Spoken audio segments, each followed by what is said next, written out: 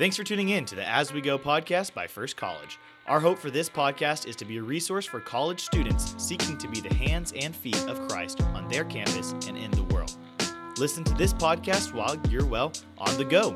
Whether that may be in the car, walking to class, or walking down the frozen entrees aisle at Walmart. Jesus' commission for his disciples was to go and make disciples of all nations. So we want to offer all the help we can as you go and fulfill this call. Howdy, and welcome back to the As We Go podcast. My name is Sydney, and I'm here with Jordan, and today, what are we going to talk about? We are going to talk about, first of all, we're going to be making a transition from what we've been talking about. Fun. We've been talking a lot about biblical accuracy and how do we know that the Bible is true. So now that we have a basis for this, maybe not the person you're talking to won't agree with everything the Bible says, but that it's a historically accurate document, not just a bunch of made up things. We can start getting into some of the ideas that the Bible says, the ideas that the Bible has contained in it. So today specifically, we will be talking about God in the Old Testament versus God in the New Testament. Great, that sounds so exciting. Where are we going to start? So a lot of people will say that God in the Old Testament is different from God in the New Testament. They'll make this differentiation, even though we know that God is the same yesterday, today, and forever. But they'll look at stories in the Old Testament about God wiping out the entire earth and only saving Noah and his family, or Sodom and Gomorrah, or commanding the Israelites to kill anyone, and they'll say, this isn't a God that I can get behind. This is a God of wrath, of vengeance, of jealousy. I don't like him. But then in the New Testament, he shows up and he's preaching, or Jesus is preaching. That's another differentiation they make. They're like, I like Jesus, but I'm not a big fan of God. I'm like, same person. Yeah. Kind of. And we will be talking about the Trinity too, which should be exciting in 12 minutes. But they're preaching peace and love, and it stands in contrast to what we see in the Old Testament. And so people try to make this differentiation because it makes them more comfortable, or it invalidates Christians' claims that God is a God of love, of mercy, someone who wants to save you. So how do we start to, what would be your first thing to go to push back against that idea of two different gods? The first thing that I go to is this idea of two different gods really, to me, makes it seem like we are putting God in a two-dimensional box. And that is something that Christians are guilty of too. That is not only something that non-believers are guilty of, but putting God in this two-dimensional box, like you can only be one thing.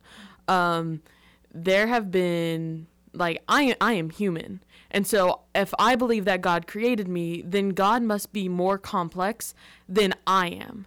Yeah. And I know that I'm more complicated.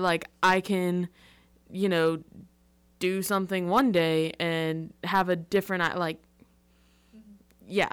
So I don't think I'm explaining that well, because it's a hard concept to explain. It's a hard concept to explain. And also, sometimes when I do wrong things, I'm doing out of sin, but God doesn't sin.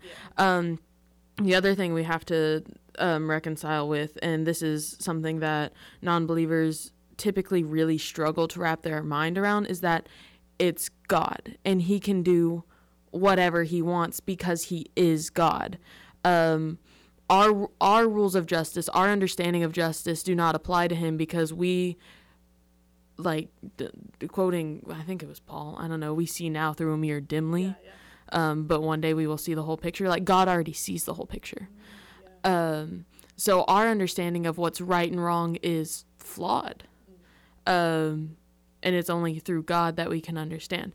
But an easier idea for a non-believer to understand is you got to point out the instances in the Old Testament where God is preaching mercy and love and all of these things. And then in the New Testament, when there is wrath and judgment, there was...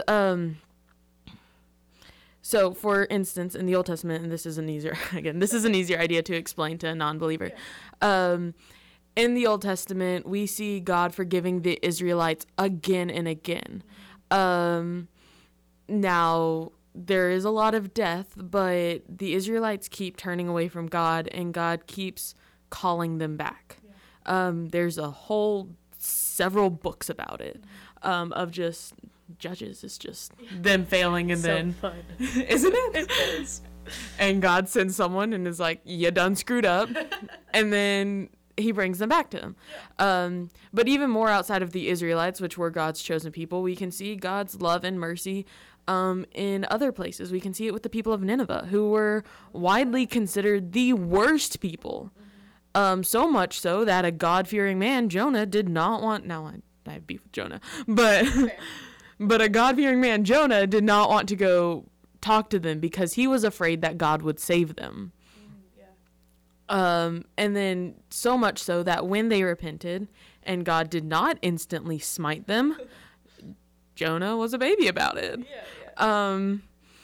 So we see these acts of like great love and great mercy from not only to the Israelites, which were God's chosen people, and so someone could say, oh, well, that's just because he liked them. But even God loves everyone.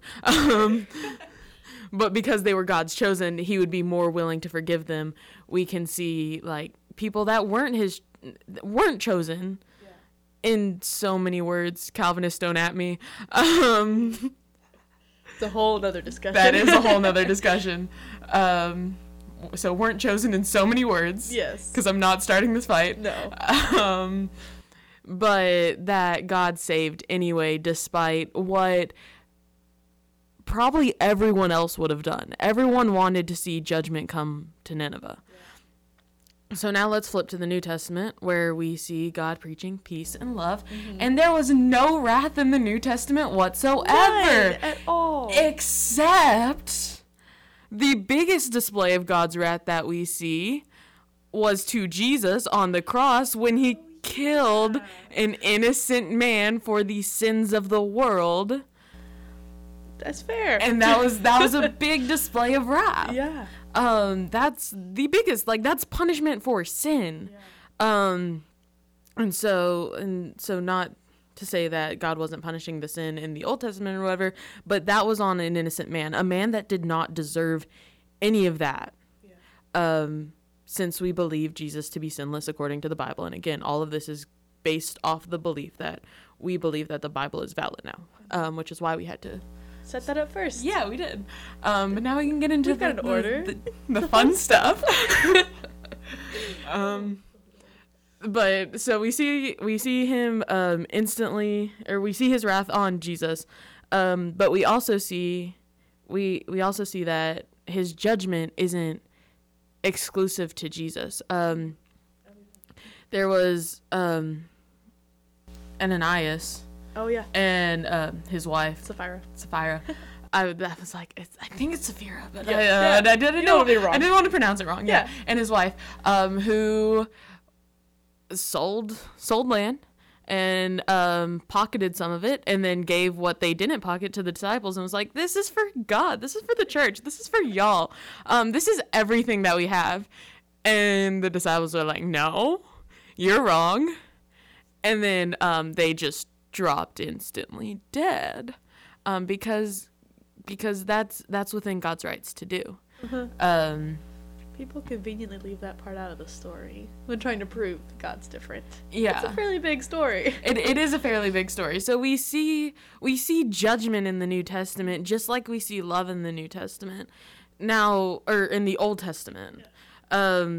It's short-sighted of us to try to restrain God to our preconceived notions of him instead of allowing him to be bigger than we can imagine. Again, the creator is going to be bigger, is going to be better than the created.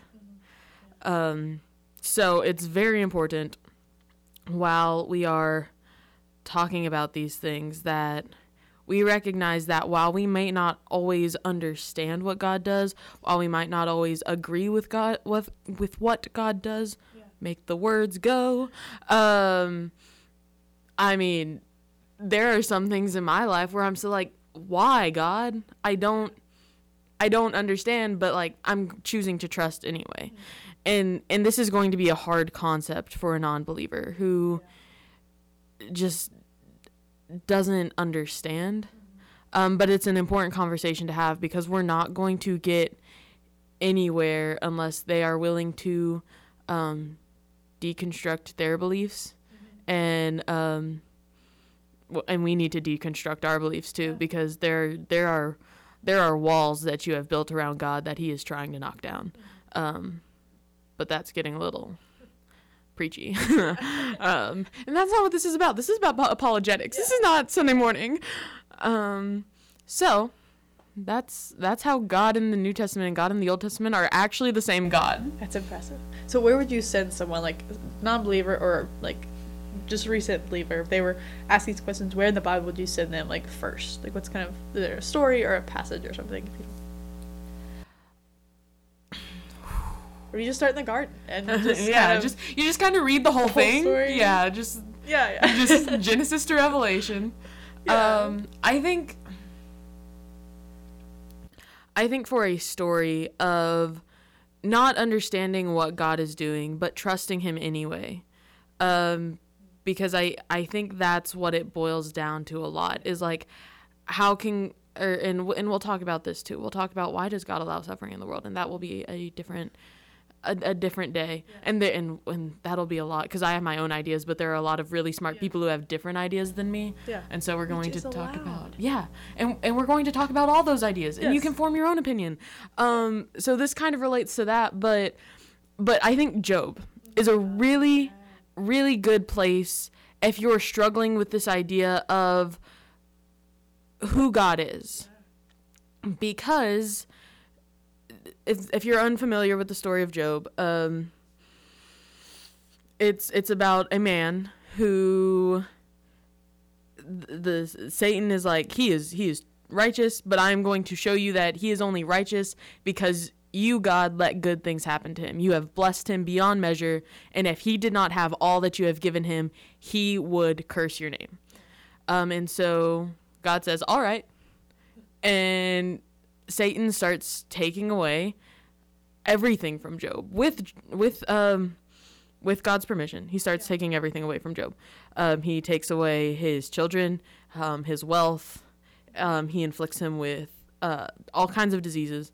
Job's life is miserable. He has his friends. Satan left his wife there, and his wife tells Job, "Curse God and die." She's a fantastic woman. I mean, Proverbs 31 woman right there. Truly. So, and his friends are like, well, how did you sin? Like, you're obviously suffering because you have sin in your life. Just confront your sin. Like, you're not. And Job is like, no, I am a righteous man. I haven't done anything to deserve this. Why, God? Mm-hmm. And then at the end, God shows up, and I love this passage because God's like, so oh, I'm sorry. Were you there when when the world was formed? Yeah. Did you tell the sun to rise? He totally drops the mic. Yeah, absolutely. So it's just, I think it's really a story about breaking down what we believe or who we believe God to be, and instead letting God act as he sees fit, which is something that we need to do if we're going to trust him. Yeah, no, that's really awesome. So that's all for the As We Go podcast for today. I hope you enjoyed that. Hope you learned something. That's our goal here. Yes, that is the goal. Also, now that we've been doing this for a little bit, if y'all have any questions, come find me, Tyler, Sydney, your small group leader. Find us on Instagram. Or, find... As We Go podcast, we have Instagram? I have no idea. I don't know. I don't follow it if we do. I don't think so. But look at the FBC College Instagram. You can message us on there and we will answer any other questions. We've got a lot of weeks to do podcast episodes. We do, and we want to make sure that y'all's questions are getting answered. These are questions that have come up in my life, discussions that I think are important, but we want to serve y'all first and foremost. So if y'all have any questions, we would love to get them answered. Thanks for tuning in to the As We Go podcast. You can follow First College on Instagram at First College FBC. And be sure to follow the podcast wherever you're streaming so you never miss an episode.